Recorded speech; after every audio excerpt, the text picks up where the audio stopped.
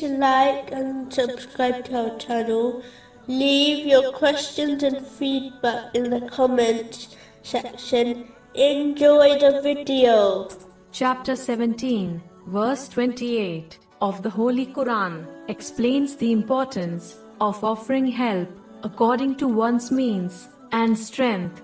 A Muslim should never believe that one must help others, such as charity, in big ways, for it to be counted as significant by Allah, the Exalted. A Muslim should remember that every atom's worth of good is recorded and will be rewarded. This is confirmed in chapter 99, verse 7. So whoever does an atom's weight of good will see it. In fact, the Holy Prophet Muhammad, peace and blessings be upon him, has emphasized helping others in any way, small or big, in countless narrations.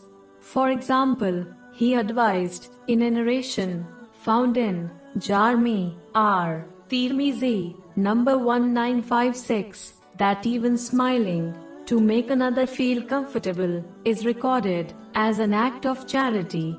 Another narration found in Sahih Muslim, number 2342, advises that the reward obtained by donating a single date fruit will be equivalent to a mountain.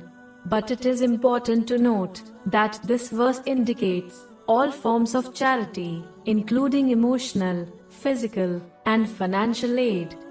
Therefore, Muslims should, throughout their day, help others according to their capacity.